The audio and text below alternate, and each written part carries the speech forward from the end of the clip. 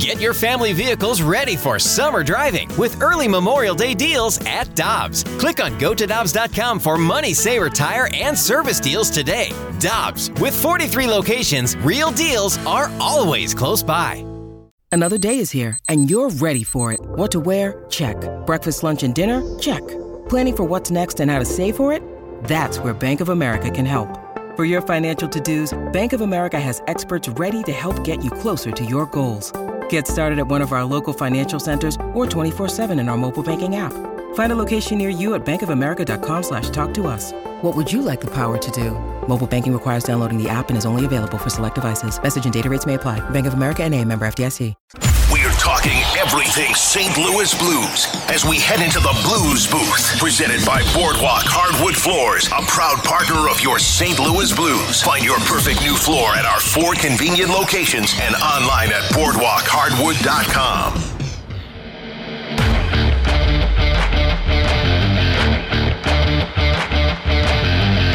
Brooke Grimsley and Carrie Davis. I'm Randy Carricker. It's the opening drive on 101 ESPN, your home of the St. Louis Blues.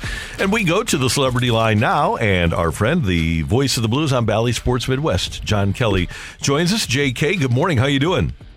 I'm doing great. How are you guys today? Everything's good, and I know you, and I know how much you enjoy being around the team. It's got to bum you out that you guys didn't get the opportunity to do games 81 and 82, that it ended after 80. Usually it ends after the first round of the playoffs for you guys, but that's got to be frustrating for you as a guy who loves to work.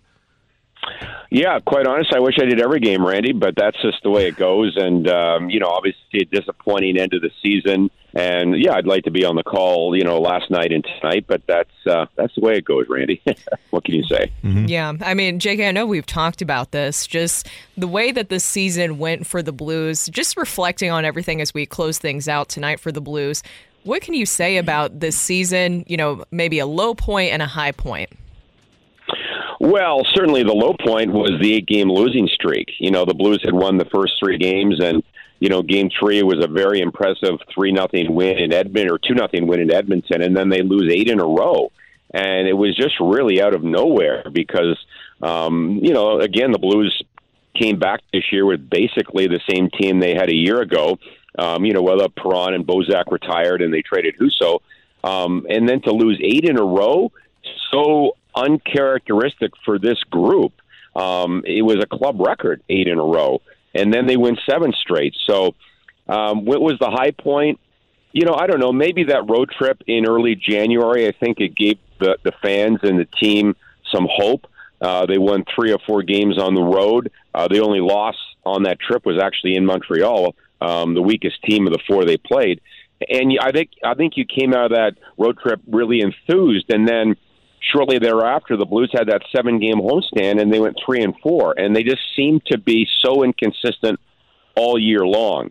And again, to me, the number one thing why they missed the playoffs is goals against. And the other thing, and the guys mentioned it last night on TNT, it was really a great point that Eddie Olczyk made along with Keith Jones, is if your special teams are in the top 5, then you're going to probably have 15 more points than if they aren't. And last year, the Blues special teams were both in the top 5. So right now, obviously, the penalty killing that let them down again last night, it's in the bottom 5. The power plays, around 20th or 22nd, whatever it is. So if you go by that theory, and I know it's subjective, then if you add 15 points to the Blues record right now, guess what? They're a playoff team. So that's another reason why they missed. Their special teams just weren't good enough this year. We talked earlier about the loss of Jim Montgomery and what he brought to this team. Is it as simple as saying that the loss of him not being here to coach those special teams and be a part of this organization, or is some of the onus have to go on the players and just their ability or their will to do some of the things that were required to win those games? Well, I always say, Kerry, it's always on everybody. And, yeah, Jim Montgomery did a great job, especially on the Blues penalty kill. He's a real master when it comes to penalty killing. But he didn't have a big hand in the power play and the success it had last year. But it's all on all the coaches, and it's on the head coach, of course, Craig Berube, and it's on the players. So it's not just one guy. And Yeah, did the Blues miss Jim Montgomery? Perhaps. I mean, he's proven to be a pretty good coach. His team just set an NHL record for most wins and most points. So the guy knows what he's doing, and he almost upset the Blues in 2019 in the second round when he was coaching Dallas. So, but, you can't look at, the Blues lost Jim Montgomery, so they're going to have a 27-point drop-off or whatever the number's going to be. That's just not, that's putting way too much not pressure, but that's giving him way too much credit. I mean, he's a good coach, but he's not Superman. Mm-hmm. There's a lot of other reasons why the team has had such a big drop-off. So with that being the case, John, do you look at this group of players that you watch every night, and do you think, okay, if this group of players plays better, that they can be a playoff team, or do you think that there are additions that need to be made?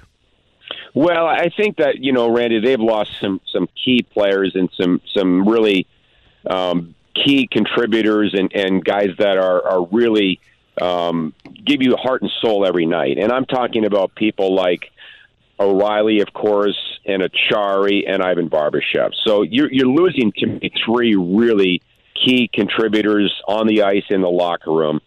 I'd like to think the Blues could replace a couple of those guys with some free agents or maybe trades. Who knows?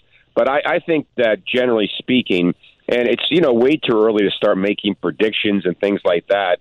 The season isn't even over yet, but I would think they do need to add to that group and, maybe mix up the defensive group because it just wasn't good enough this year for whatever reason. And that's, to me, perhaps of all the things you look at with this team this year, the biggest mystery to me is why the defensive group as a whole did not play better. Because basically they had the same group as they had last year, and they were a pretty good defensive team last year. Not great, but pretty good. Well, another big change that we saw happen this season is leadership in that Blues locker room. You had the exits of Vladimir Tarasenko and, of course, Ryan O'Reilly, your captain. What do you see as kind of who will take over the leadership here moving forward? I know that Braden Shen has done a lot, but you still are missing a guy that's wearing that C.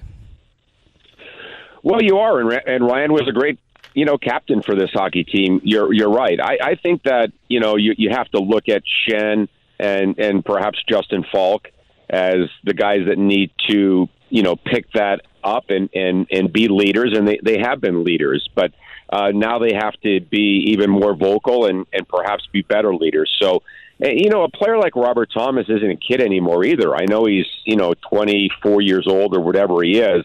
But if Robert Thomas is going to become your number one center iceman, which he has been and will be, he needs to be a leader, and he needs to be your best player every night. So you can't. I don't think you can just look at a couple of guys, and a guy like Parayko obviously has been around since 2015, and he had a very inconsistent season. But I would think off the top of my head, in particular, Falk and Shen are the two that need to fill that void.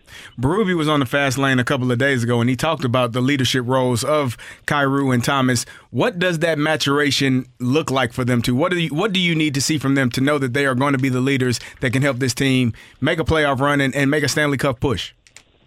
Well, I think, Kerry, that's a tough question because there are a lot of intangibles in how do you really define leadership and, great leaders.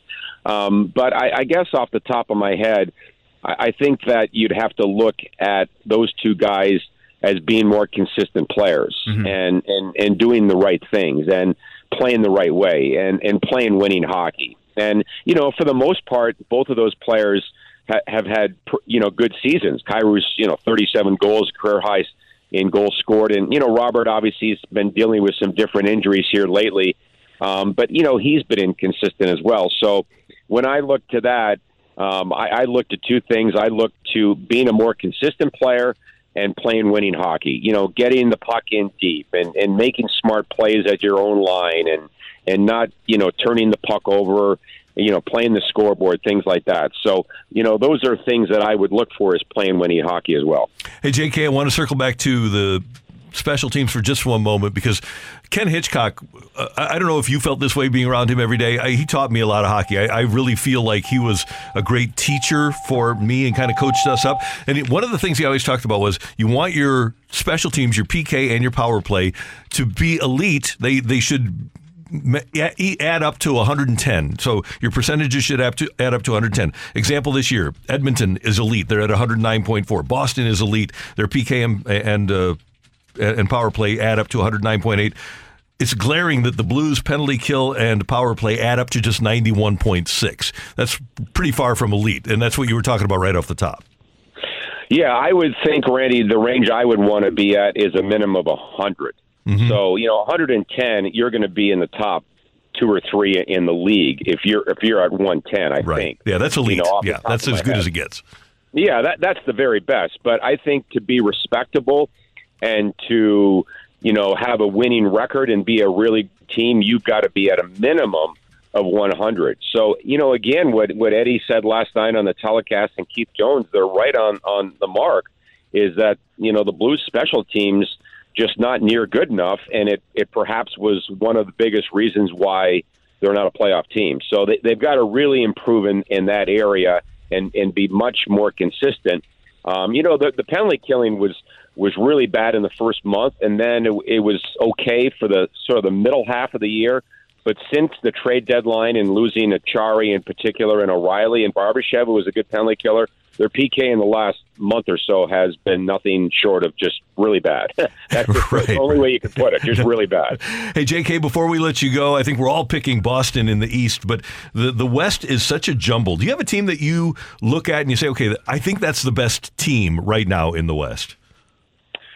Yeah, it's hard to count out Colorado, but, the X factor with them is how healthy are they going to be? They haven't had Landeskog all year long, and I have no idea if he's going to play in Game 1 of the playoffs. But if they do get healthy, they're obviously the best team. But aside from that, the team that I like would probably be the Dallas Stars. I really like their depth, and I like their balance, and I really like their goaltending a lot with Jake Ottinger. So, there are other good teams out there. Edmonton obviously is a really good team, and LA and Vegas and those clubs. But my pick would probably be, if it's not Colorado, if they can't get healthy and get going, it would be the Dallas Stars. John Kelly, we've really enjoyed having you on every week during the course of the season. Thanks so much, and have a great summer. And we'll be talking to you as the 2023-2024 season unfolds. Okay, guys, thanks. I enjoyed it every week, and we'll be listening, and thank you very much. Appreciate it. Thanks, JK. John Kelly, TV voice of the Blues, with us on the opening drive on 101 ESPN.